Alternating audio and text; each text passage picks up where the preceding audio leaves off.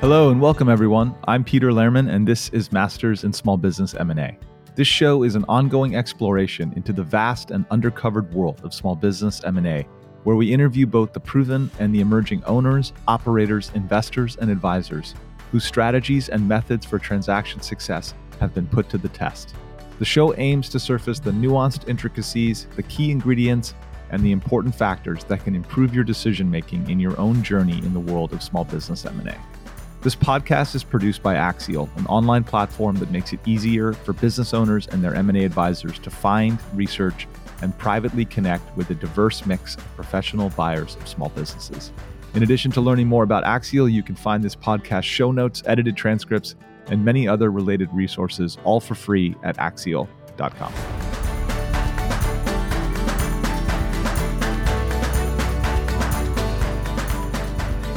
Peter Lehrman is the CEO of Axial. All opinions expressed by Peter and podcast guests do not reflect the views or opinions of Axial. This podcast is for informational purposes only and should not be relied upon as a basis for investment decisions. Podcast guests may have ongoing client relationships with Axial. Hey folks, welcome back to Masters in Small Business M&A. I'm your host, Peter Lehrman. I am really excited to dive into a great story today with Nathan from Columbia River. Nathan, thank you for making time to jump on with me today. It's great to have you. Thank you for having me. I'm excited.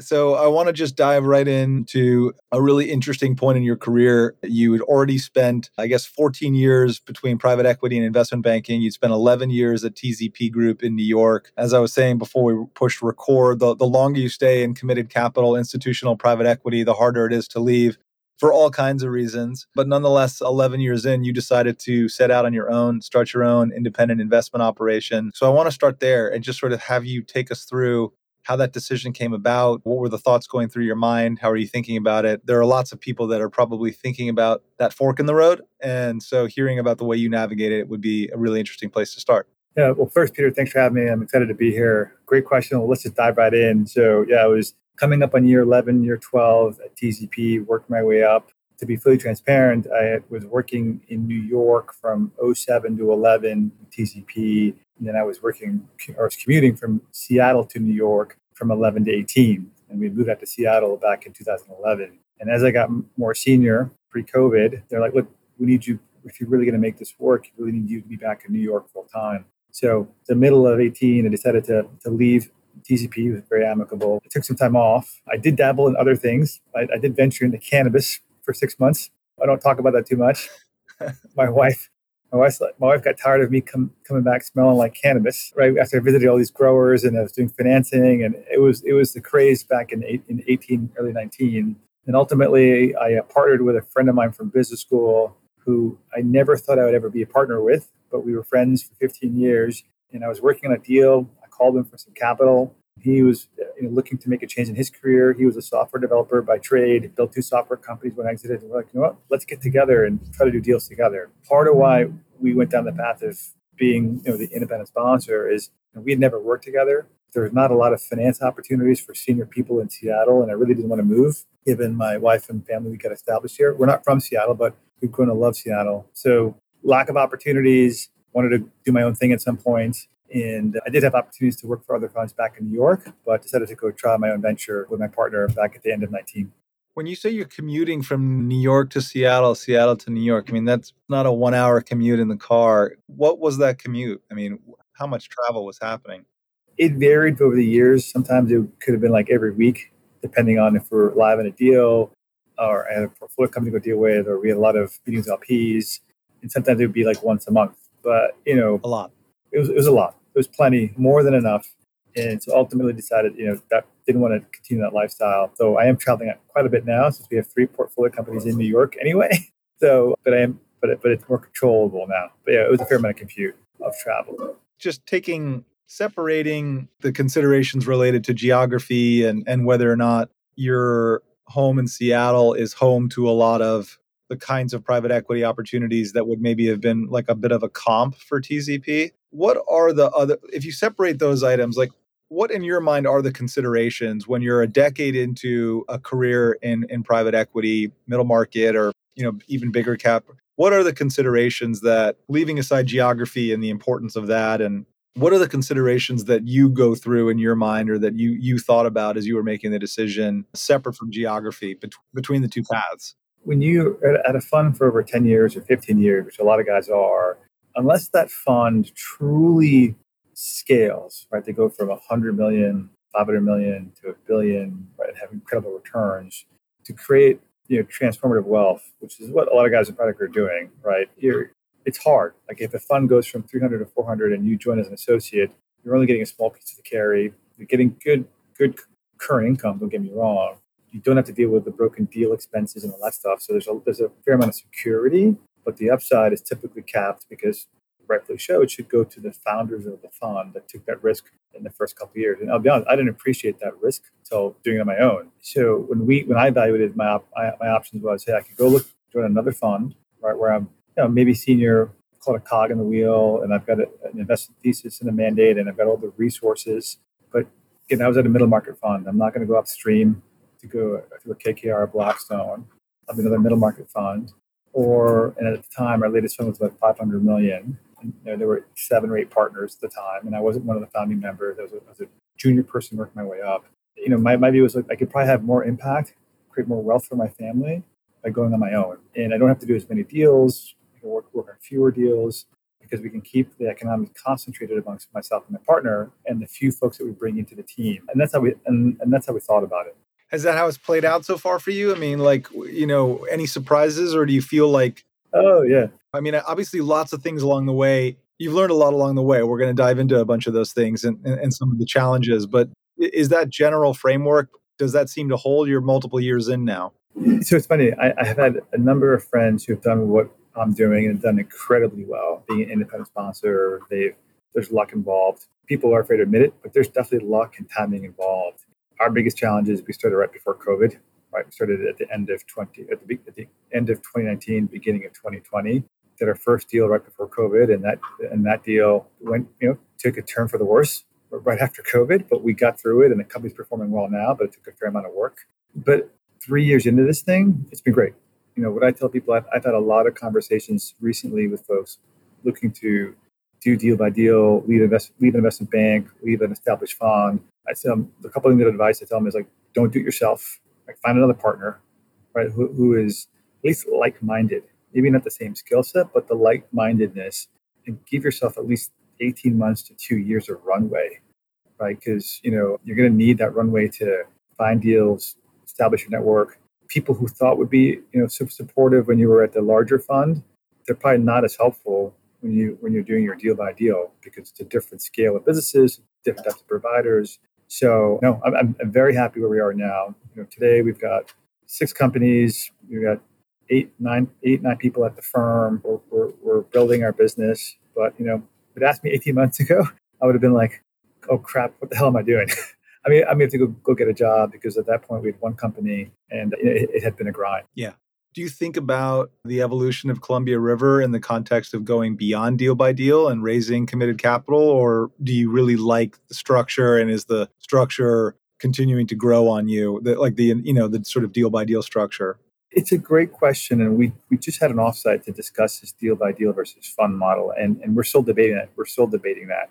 I've had a couple of investors with us who have, this one guy's technically he's an independent sponsor. I'm not going to disclose the name, but he did his first deal 10 years ago. It's $3 million of EBITDA, and he just kept building that business. And that business is now over $1 billion of EBITDA. Wow! Right? And whenever I talk to him, he's like, "Just build that one business. Go build it. Really get to know your business." And it's interesting. His comment to me is, diversity or diversification is just a fallacy. It's a fallacy. You want to be diversified because you don't know anything really, really well. Now, to be fair, there's a little bit of luck in his investment, great tailwinds in his sector, a lot of opportunities to do roll up. But his point is he took a $3 million EBITDA business platform and took it to $1 billion. And I've seen that in a couple of other sectors, such as there's home services, and I've seen a couple of places where people have really doubled down on a subsector and they've become the go-to acquirer or buyer.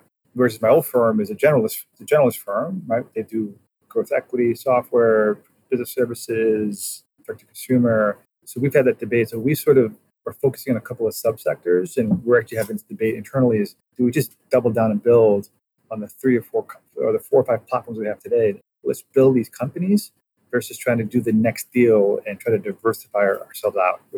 And that's the debate that we're having, and we haven't solved that answer yet. What's the process by which you solve that answer? It's a great question. We did an offsite a month and a half ago. We went to Mount Hood, took the team out to Mount Hood, and we said, look, we did 2 things. These 3 questions. What do we like to do? Do we like building companies, or do we like doing deals? And the answer was split amongst the team. There are a couple of guys like myself that are probably more of a deal junkie.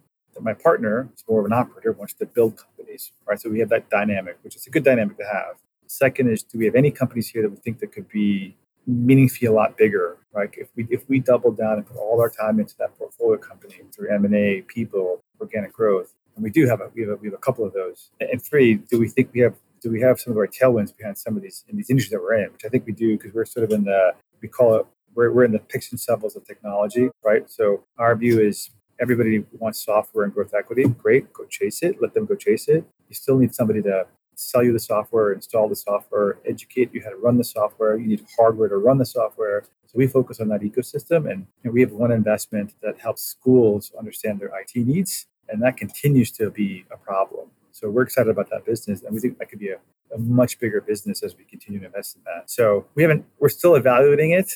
I still get deals every day, right? And success creates more opportunities. So I get more deal flow now than I had 2 years ago. But we're trying to be thoughtful of what, we should really double down on the portfolio. Let's build these companies. And some of the guys that I have the utmost respect for, they've really done that. They've taken an HVAC repair business, or they've taken some business service business, and they said they just doubled down, and they spent 3, 5, 7 years building that thing from 2, 3 EBITDA to 30 to 50 to 100. And that's sort of what we're potentially leading towards.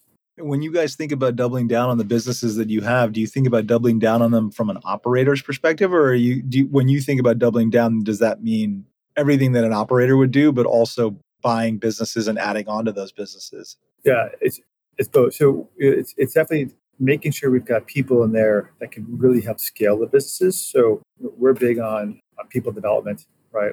We run something called the CRP Leadership Series, where twice a year we bring executives from larger companies like an Amazon or Hewlett Packard or AT&T.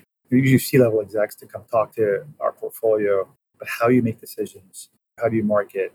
And the goal is let's think bigger. Let's try to grow. So we want to empower our people, focus on their superpowers. Second is, to your second point is, M&A, right?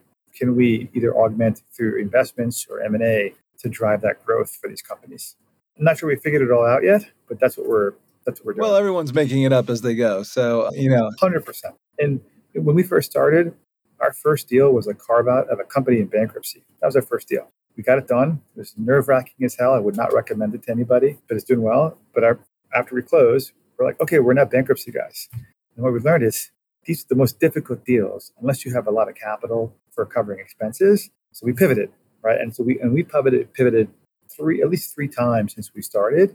But now I think we've got a comfortable thesis of where we're spending our time. I'd love to dive into the thesis a little bit more deeply, but maybe before we do that, for those that are really interested in just, the traditional private equity path and then, taking a left turn into the entrepreneurial sort of starting moments of building your own investment organization with an independent sponsor model, could you maybe break down what are the couple of things that you need to ultimately be capable of doing in order to get out of the blocks as an independent sponsor? And what are the capabilities that an independent sponsor needs day one in order to get out of the blocks? What do you have to be able to actually do in order to get out of the blocks? There's a couple of things. One is you have to be able to take that risk of having income for 12, 18 months, whatever the time frame is, right? And that's going to be situational based on how much money you've already created. Maybe your spouse or partner is making money. That's number one. Number two is not being afraid to hear a lot of no's. When we were raising our first deal, it was about a $10 million check size. A lot of people that we thought would write a check as part of the equity said no. I mean, we probably had 75% no's, right? We ended up funding the deal, and I think we'll have a very successful outcome. Hearing a lot of no's, and look, that was hard. Calling a lot of investors, even guys that you've worked with for 10 years, they're either they don't have the wealth yet, or they're not comfortable, or they want to see you get the first one done first, and then they'll come to the second one. So we heard a lot of no's, and don't take it personally. what I tell people, like, it's just they might not be in the right place at the right time to write you a check, and that's okay. And three is don't be afraid to ask for help. Like, I tell people, if you're going to do this, like, learn from people's mistakes. Like, I'm happy to share our investment. We have a standardized, teaser investment memo. I'll share it with anybody, right? Use those templates to share, talk to investors. So those are the couple of things to think about. As you think about finding deals in capital, in the deal front, you have to be a lot more savvy finding deals. Like, you can't call the usual investment bankers you were calling it at a middle market fund, right? When I was at my TCP, we're calling Stifel, Lazard, Harris Williams, Piper. Those guys are great bankers, but they don't really have the time or the patience, and I don't blame them, to deal with an independent sponsor, right? You need to find other sources of deal flow, whether it's guys through Axial, through your own relationships, through executives, where they're willing to give you a chance, right? Or leverage your relationships, which is how we found some of our deals, through our late relationships. And then on the capital side, there's actually a great community of capital now to support independent sponsors that give fair economics. And so what I tell people is, if you're going to take capital from somebody, make sure they've done a deal with independent sponsors. Make sure they actively market themselves on their website that they do independent sponsor deals. And do they show up to the major independent sponsor conferences, right? Such as the McGuire Woods or the iGlobal, right? And there's a good ecosystem now. So probably the hardest part is taking that first step of the risk. And the second part is in finding a deal that you think you can get, that you can execute. The capital partners that you source for transactions as an independent sponsor, what do they tend to look like? I mean, are they, if you went to their websites, would their websites say, we're in the business of investing in independent sponsors? There's a number of them that will say that will say, hey, we invest in independent sponsors, or it's a strategy of theirs. Like, here's our investment criteria, particularly for like the SBIC funds, some of the equity only funds. The family offices are a little more discreet, but you know which ones are investing in independent sponsors from the family offices side, because they're coming to those independent sponsor conferences, which there's not 3 or 4 of them every year, right? And they're looking to find ways to invest capital and reduce their J curve, right? They want to reduce their upfront expense, right? Not pay a 2% fee every time when they come to a fund. So that ecosystem is growing, and we're seeing a lot more family offices that want to invest in independent sponsors as well, and they're showing up to these conferences as well. So it's not hard. And then just do reference checks. Don't be afraid to ask a capital source, hey, have you done a deal with independent sponsors? Can you give me 3 names? And almost everyone that we've worked with will give you 3 names. And if they're positive, we use them. If they can't even give us 1 name, then the red flag kind of goes up. What is the point of view that you have on like committed capital GPs as a potential source of capital for an independent sponsor? Like, how should an independent sponsor think about? Yeah, it's a great question. And so let's put the SBIC funds, which is SBIC funds or GPs, committed funds. There's a lot of them that focus on independent sponsors, and they have it clearly on their website. Like, we focus on independent sponsors, we'll do debt and equity. We have looked at investing or doing a deal with, call it a traditional private equity firm that does, call it direct deals. And we've had a situation where we brought an investment thesis, we brought initial platform, we brought a CEO that we found, we brought a potential advisor. And it was during the pandemic and there was some noise, but we were about to close March 31st, 2020, right? But then we put the deal on hold March 15th. We revisited the deal 4 to 5 months later. By that point, our non-circumvent had expired. And then somebody on the committee at the private equity firm said, we don't really need the independent sponsor. Let's just do the deal themselves. And they did. They took our CEO, took our thesis, and they closed. At that point, there's not much we could do as an independent sponsor. Can't go sue them. The non-circumvent expired. But lesson learned, like, we're not going to go do a deal with a private equity firm unless it's very clear that it's stated that they will work with independent sponsors, right? They either come to the conferences and if they don't, we don't spend the time. And we tell people, like, look, you have a deal with independent sponsors. Our biggest fear now is we had another opportunity with another group that wanted to do one of our deals, but it wasn't very clear if they do independent sponsor deals or not. They gave us the best economic terms. Ultimately, we turned those terms down to go with the groups that we've worked with in the past. It wasn't as good terms, but we knew we would never be in a position where you could potentially get cut out of the deal, right? So we've been burned twice through this process. So we're very careful now of who we choose to work with. And I feel very fortunate now that we've got a pretty good group of capital bases that want to work with us. And my goal is to tell anybody going in independent sponsor land is be careful if a deal is too good to be true on the capital side. Just be careful, right? And do the reference checks and make sure you've done your homework. What are the terms that matter to you, Nathan? So clearly economics, you don't want to work for free, right? And we're happy to do incentives. So if we do a poor job in the investment, we don't make very much money. We're happy with that. If we do a great job, we want to make more. And McGuire Woods does an annual survey of what are the market terms for economics for independent sponsors. So they do a great job, and we use that document pretty consistently. There's here are the market terms. We're not asking for anything above market, below market, but we do want to be rewarded for our efforts. So economics, number one. Number two, governance, right? Really understanding how involved, if we're going to have a $40 million equity investment, we have a bunch of $5 million check sizes, right? We want to be careful that we're not taking on a bunch of groups that are all going to be hands-on, because then there's too many cooks in the kitchen, and we can't be effective. But if we're taking a check from one group, they should have full right to be kind of driving the transaction, right? So it's whoever's provided most of the capital should drive the transaction. But if it's multiple groups, well, we want to be careful. So, and we've done both, right? We've done situations where we have multiple groups, and we've had to be very transparent with reporting, both the pro and the con. But so understanding governance and what they expect and what we expect. And look, most capital guys, to be honest, they all want to be hands-on. They all want to be operationally focused. What I've learned, even from my days at TCP and other middle market buyout shops, what an ideal world is, you want to be involved as much as you need to be, but you're hoping you buy companies where you've got good teams that can grow on their own, right? And we're really being strategic about the board level. If we're getting too hands-on, that means something's not working. You don't have the right people. So number two is governance. And then number three is just reference checks, just making sure they've done deals, with other independent sponsors. So those would be the three.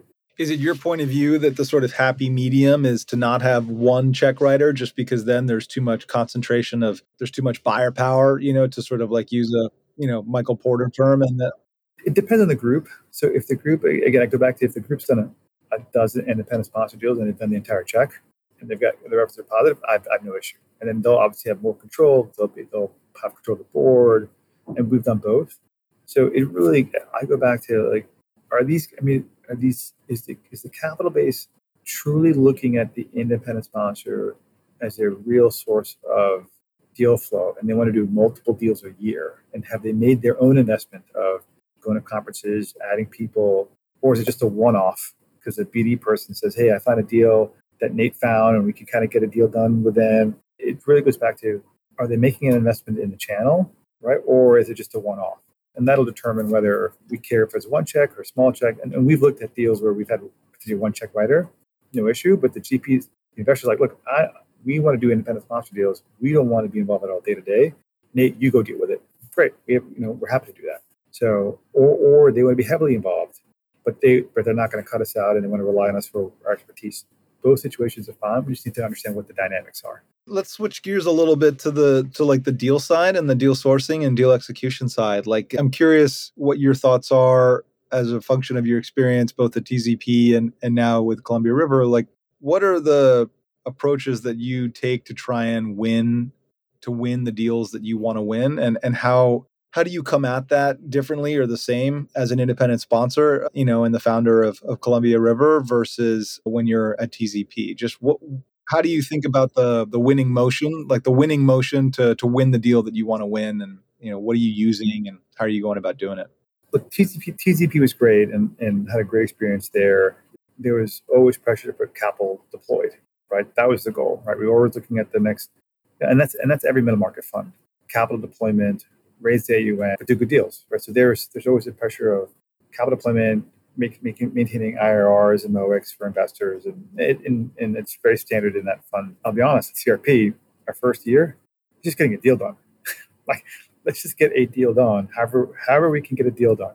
Let's get on the map, right? Because it is much harder to talk to investment bankers or brokers or executives where I can leverage my prior deals from TCP, but you don't have a fund, you get this website, you got two people on it. So look, you're trying to get a deal done. And there's nothing wrong with saying that. You're trying to get a deal done any way you can. That's what I tell people. Right? Let's just be honest with ourselves. Fast forward, 2.5 years, we can be a little more strategic. What's interesting is 5 of our 6 companies are now all working with each other. And we sort of built a flywheel effect. As an example, our IT services business is now using our fiber business as a vendor. Our other Chrome business is using our ERP consulting as a consulting. So we're actually working on creating some marketing of like how 5 of our 6 companies are actually all working with each other, and it's created a flywheel effect. So what we're excited about is you call any one of our CEOs, they can say, hey, we're working with 3 other CEOs in the CRP portfolio. And that's how we think we can create more value is, hey, come be part of our flywheel effect because we're building a portfolio of companies. But to your point, the beginning, and I didn't think of that much at the TZP level. I just didn't think of it. It's more coming, now at CRP. But again, first deal, find a deal that we can lock up that we think is interesting. We're not going to lose our face on. And close it and get on the map, right? And the first deal is always the hardest. Yeah. And from the seller's perspective, like how much scrutiny do you feel like you're getting from the seller versus from the broker or the advisor? Like where does the scrutiny come from when you're a first-time independent sponsor about whether or not you can get a deal done? Do you feel like a lot of that scrutiny happens through the intermediary layer on the sell side, or is that something that the business owner you find to be sort of most anxious about? It's more the investment banker, right? Because a lot of sellers, when we're playing, when you're looking at 3, 4, 5 of EBIT, right? Typically, we're chasing between 3 and 10, right? That's sort of our range. Our first deal was break even, but it's turned around. But we had a growth plan. A lot of those owners don't know any better because they haven't been fully educated, and they're not hiring typically Harris Williams or Stiefel, right? They're hiring a broker who do great jobs. So don't get me wrong, but they don't have the experience of Harris Williams data. Here's the fund. Here's TRP, here's how many funds they've raised, here's how many deals they've bid on, here's their IOI to LI conversion rate, all these metrics that Harris Williams has in every single buyer they've run into, right? So they don't have that insight, at least most of them don't. It's really the broker or the bankers that we're talking to. And look, they're looking to get what they want is they want to put a buyer in front of their client that is actually going to deliver on what they said in the LOI and then close. Their biggest thing is, can you close a deal, right? Can you raise the funds? So we're very transparent with, and it's funny, of the 6 deals we've done, 5 of them have been done through a relationship that CRP already had with the advisor. And 2 went back 15 years. And one of them is, look, I will tell you if I can't raise the capital. It's like, no, Nate, I trust you. And we were able to leverage that 15-year relationship to get the deal done and get it locked up. And we raised the capital. There's a fine line of like, fake it till you make it kind of thing. Like, do you really have the capital? Do you not? We try to tee up interest in advance of setting the LOI to some degree. Problem with that is a lot of capital providers, a lot of them will say, hey, show me the deal as early as possible. We do that. Most of them don't want to really do any real work until you've had it on your LOI. Yeah. Right? And I don't blame them. Like they're trying to figure out where to spend their time. Right? So we've been able to set up a situation where we're able to get support letters from our capital providers that we can attach to an IOI to an LOI. And then as soon as we get the LOI signed, we may have had a couple of conversations, but the clock starts ticking that we're running hard to get the capital sources. And I will tell the investment banker, 2 weeks in here where we're at. Like I'll be very transparent because the last thing I want him to feel is we can't deliver because it doesn't make him look good with his client. And if you call any of the advisors that we've worked across the table from, there's 6 or 7 of them now, they'll all give us a pretty good reference, a glowing reference because we delivered what we said we did. We were honest with what we did. I think that's pretty important. The support letters, just generally speaking here, it sounds like, that's something that could be replicated by other independent sponsors as well. So like what tends to go into the support letter from your perspective? There's all flavors. We have one from one family office. It's been in every one of our deals. It says, look, we are interested in supporting CRP, like their investments. We've been in every deal. They won't, sometimes they'll do a capital range, sometimes they won't. They'll say, here's our website. And we can write meaningful check sizes and support, right?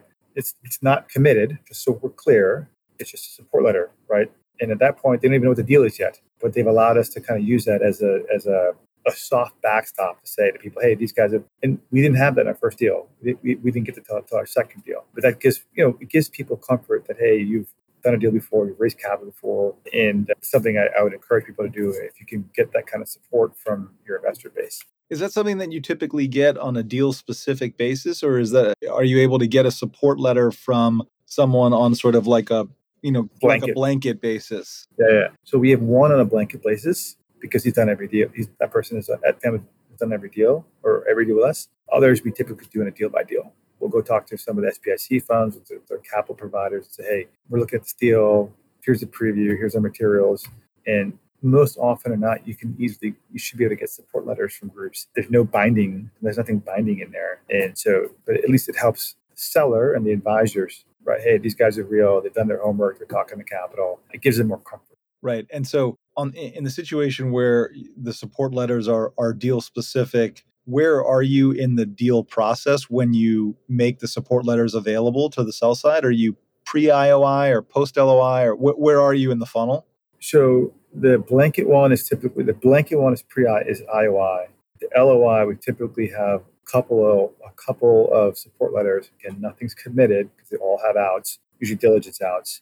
And then in several of our deals, we provided updates where we'll put a side by side, particularly on the debt side. We'll share here are the terms of the 3 different lenders that we're talking to. We typically don't share as much on the equity side because, we're trying to find a balance of, saying we've got the capital, but we're still kind of populating all the capital together, right? So it's a balance on the equity side, but we're probably more transparent on the debt side. Do you spend more time on the equity side or on the debt side getting deals done?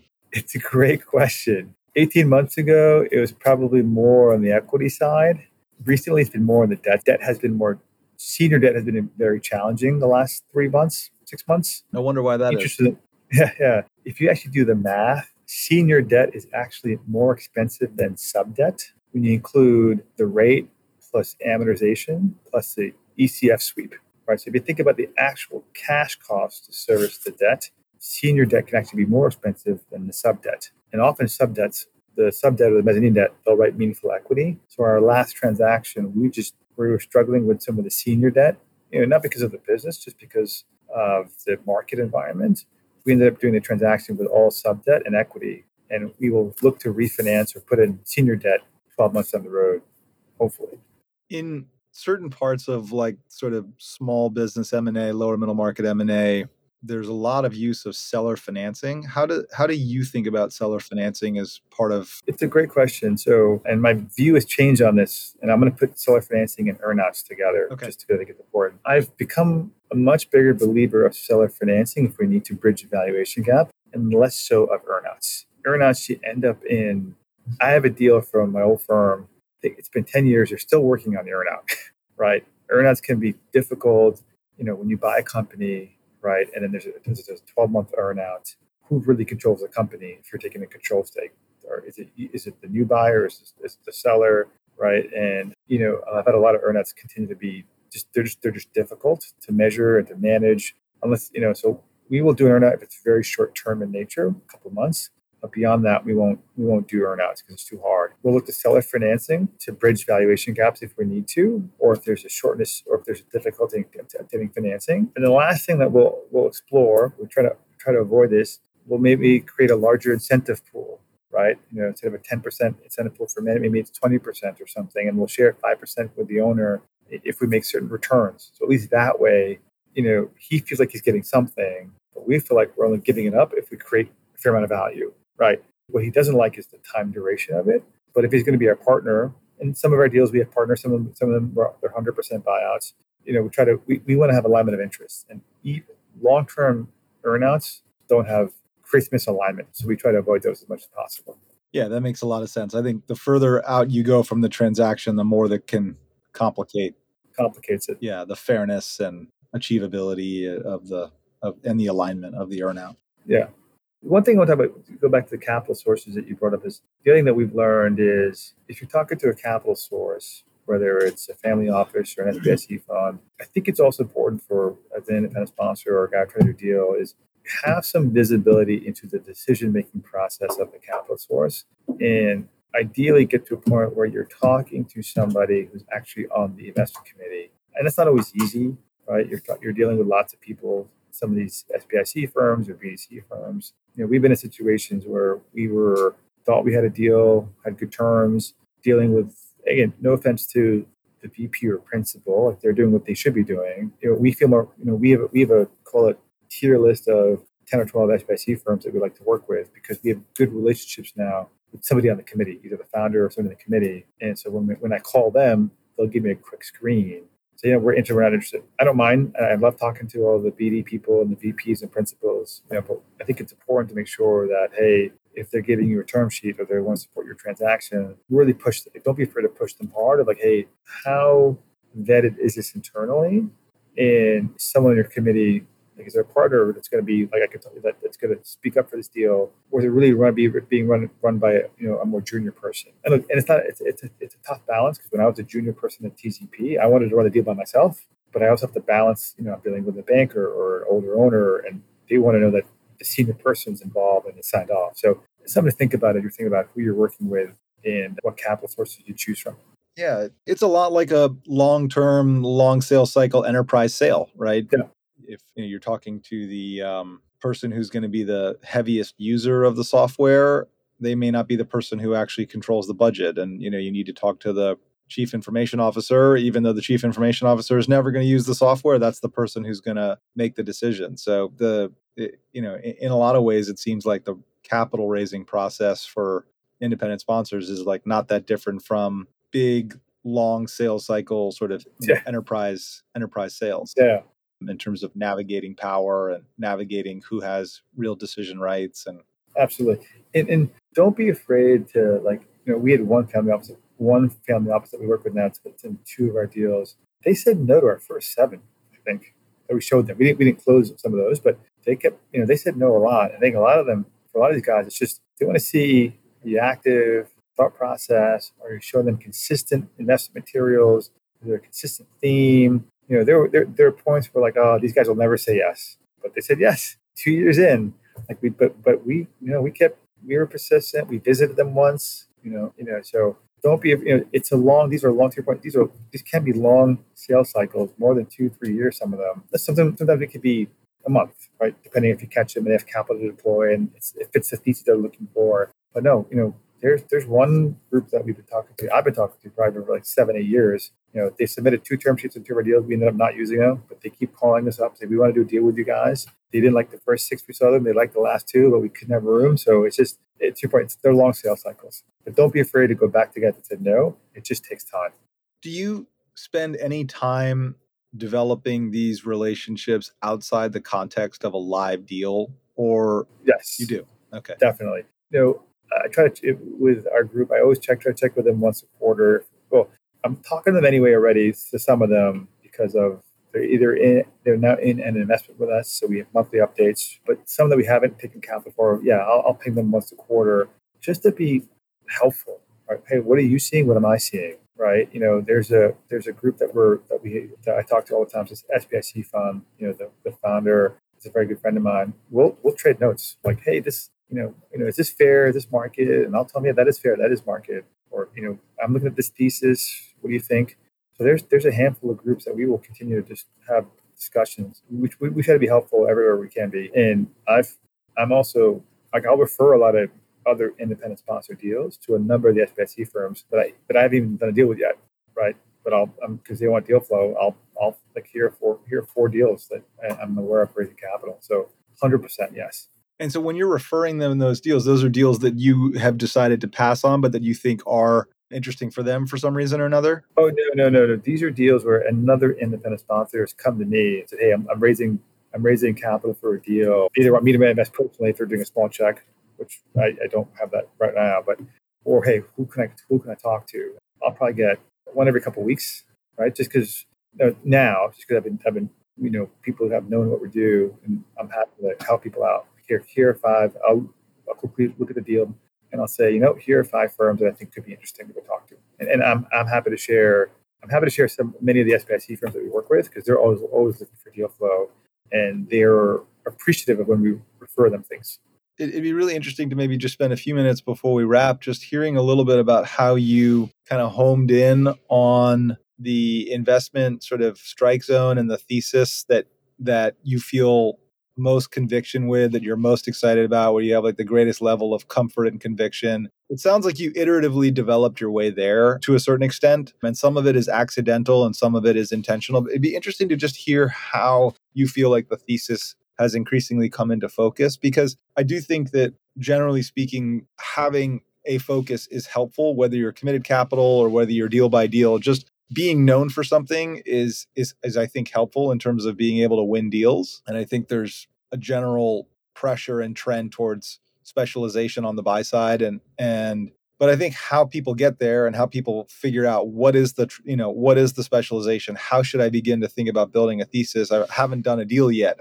How should I be thinking about this? I think it's probably a question that a lot of sponsors or search funds or, even family offices trying to figure out, like, what do I want to believe in? What do I want to really home in on? And how do you go about doing that? Yeah, great question. So to pull it further back, started my career as a TMT, telecom consultant and investment banker. Went to TCP, generalist firm, but I spent most of my time in sort of three subsectors: IT services, franchise, and the last one was timeshare. I probably know more about timeshare than I ever want to admit to anybody, but I spent a lot of time in like real estate timeshare, like vacation timeshare. Okay. Yes, like a lot of time in timeshare. So when I left TCP to do my own thing, our first deal was a company that provided technology, hardware, and software for drones in the Pacific Northwest. It was a carve out in bankruptcy. So we had drones, carve out, bankruptcy, Pacific Northwest. So when we first started CRP, we're like, let's start with Pacific Northwest as our thesis. And there's a bunch of independent sponsors up here who I have a lot of respect for. They're very focused on doing deals only in the Pacific Northwest. So we did that. We started looking at, I think we talked about bankruptcy deals in the past, too complicated. We dabbled in and out of carve-outs. We've done 2 carve-outs. And then the last piece was sort of the hardware, software, IT services. We then did our second deal. So we looked at all 4 channels. So all 4 criteria. Again, we were trying to figure it out. We then did our second deal about a year and a half later in IT services. Okay, that's interesting. And then that deal led us to 3 more deals across the country in IT services. And so now we've got this sort of ecosystem of which one was also a carve out. So now we're really focused on this picks and shovels of technology. We call it unsexy tech. If it distributes hardware, provides software support, provides IT services, helps you implement software, right? That's where we spend most of our time. But it took us a while to get there. I mean, I probably spent 6 months talking to a bunch of bankruptcy guys and receivership guys. Probably not a good use of time back in early 2020. And the reason being is what we didn't appreciate was because of all the PPP loans and all the money from the government, it was the worst of the worst that were going through bankruptcy. I mean, even these were the companies that could not even survive after the PPP loan. But we spent a lot of time there, right? Built a network, and we had to pivot. So we've pivoted a couple times, to be honest. The last, between 2020 and 2021, 2022 is where I think we got our solid ground footing. And now that we're sort of 6 companies in, I think we know what we're looking for, and we can be pretty quick about it.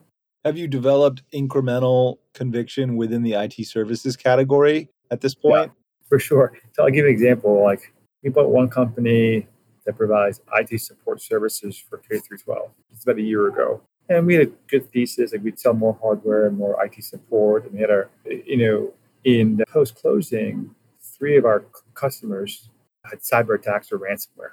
So now we're building a cybersecurity practice. And what we've evolved to is, let's not just provide the IT support and hardware. We're not going to provide like cybersecurity services. We got to go help these companies, these school districts, with penetration testing and actively monitor their networks for cybersecurity hacks. And I guess where I'm going with this is, you have everyone has their underwrite case, and all the investors want to see your 5-year plan, your 5-year model. 90% of them are wrong anyway. Like, the world's going to change, and the world changes every 2 years on us. Whether it's COVID, Ukraine, supply chain, something is always going wrong or changing. So, we're continuously looking at our businesses where we've got good people that can help adapt to those changing environments. And that's something we learned when we brought one of the Amazon executives in. They look at doing sort of 2-year forecasts and sort of 10-year outlooks. They're like, why build a 5-year model when the input is probably going to change in year 3 because the market's going to change in some direction. So that's how we think about making investments now. Is like, look, we have a good solid base. We know something's going to change in it during our holding period, but let's make sure we have the right people to address that, whether it's on the customer side or the supply side. I hope that answers your question, Peter. Yeah. The deeper dive into cyber as a function of the initial theme, that makes a lot of sense. Yeah. And obviously just creates another source of like value creation within IT services to add the cyber layer on top of the whatever the core service is. Maybe we'll just close by I'd love to hear. I've met many independent sponsors who tend to keep a really lean team in terms of like, it's really maybe only just them and maybe a little bit of admin support. You've developed a little bit of a real team at CRP at this point. And before we hopped on, you mentioned that you might even be bringing on somebody into a full-time business development capacity. Just what are your thoughts on talent and team building, and how do you think about the kind of talent that you want to bring to CRP? And is that different than the way you might have thought about talent at TZP, or just how do you think about talent for CRP and what's driving it? So look, we're being, I think we've got 8 people now full-time at CRP. 2 partners, or 7, 2 partners, principal, full-time BD person, 2 associates, and sort of an office and admin person, right? So what we have. And look, we've been efficient. Everyone, if you look at everyone on our team, besides me and the principal, no one comes from private equity, right? My partner is a software developer. He was an entrepreneur. Our BD person came from, he was a long-term BD guy selling software and EV stations. Our 2 associates are actually in India, right? My partner has built a lot of investments in India, so we're leveraging that. So our view is we want to be able to support our portfolio companies. So like our CEOs can email our associates directly for, hey, I'm looking at a company or an add-on. Can you pull some research on this? I'll be CC'd on it. So our goal is we want to create more bandwidth for us, for me and my partner, to execute more deals, be more strategic. And then we try to do a lot of the day-to-day heavy lifting. I'll still do a fair amount of it myself, but I leveraged our 2 associates and our principal will help a ton. So I think we've got a good model. They all know the risks they all know the risks of being in an entrepreneurial kind of chaotic environment at a committed fund. But we have enough portfolio fees coming in now to at least manage our bases. And look, if we have a great year, we share. If we don't have a great year, we all suffer. That's the pros and cons of joining us. But yeah, so I'm not sure we're building it right, but it's just the path that we're taking. When you say the heavy lifting that they're doing, and obviously you're still doing plenty of that yourself, but were you referring to heavy lifting with portfolio companies or heavy lifting at the top of the funnel for new deals? I just want to make sure I understood. The top of the funnel for new deals was part of it, as well as then helping us put together the diligence material that we're going out to raise capital, right? Hey, researching the industry, putting together the initial investor deck. We have templates now that, when it was just me and my partner, I did most of it, the first 2 years, but those are all got good templates now. I can give that to the associate and she can get 90% of it done or 85% of it done, and then I can kind of review it and make changes or edits, tracking all the M&A opportunities or the add-on opportunities for a portfolio company, helping us do if the CFO has, if we don't have a true CFO yet, a portfolio company, making sure we have the right compliance certificates set up for the banks, right? Our team in India, our associate can kind of draft that, and I can look at it and then we get it to the CFO or get it to the bank. So it's a combination of both the top of the funnel, really the diligence part, like the due diligence materials is where they spend a lot of the time, and then some portfolio work where it's really more dealing with the banks and the financial side, less so on the operational side. Nate, this has been like an awesome tell-all on the entrepreneurial road of building an independent sponsor investment firm from scratch that's focused on lower middle market businesses.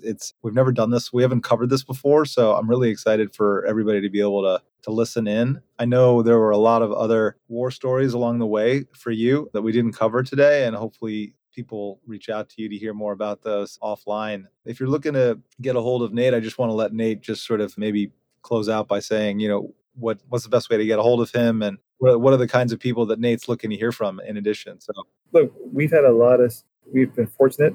I think we're doing some interesting things. We had a lot of help from people, that were trailblazing before us. There's a couple of independent sponsors in Seattle that have been super helpful to me. So I want to be helpful to people if they're taking a plunge about doing this. It's not for the faint of heart. Do it with a partner. Be ready for 12 to 18 months of ups and downs. And you can, just go to ColumbiaRiverPartners.com and my email's up there, and you're welcome to reach out to me directly and happy to be helpful. It's great to have you on. Thank you very much, Nate. Thanks, Peter, for having me. And I appreciate what Axial does, and we have found it to be a great source of opportunity. So thank you for hosting us. Happy to hear it. Thank you.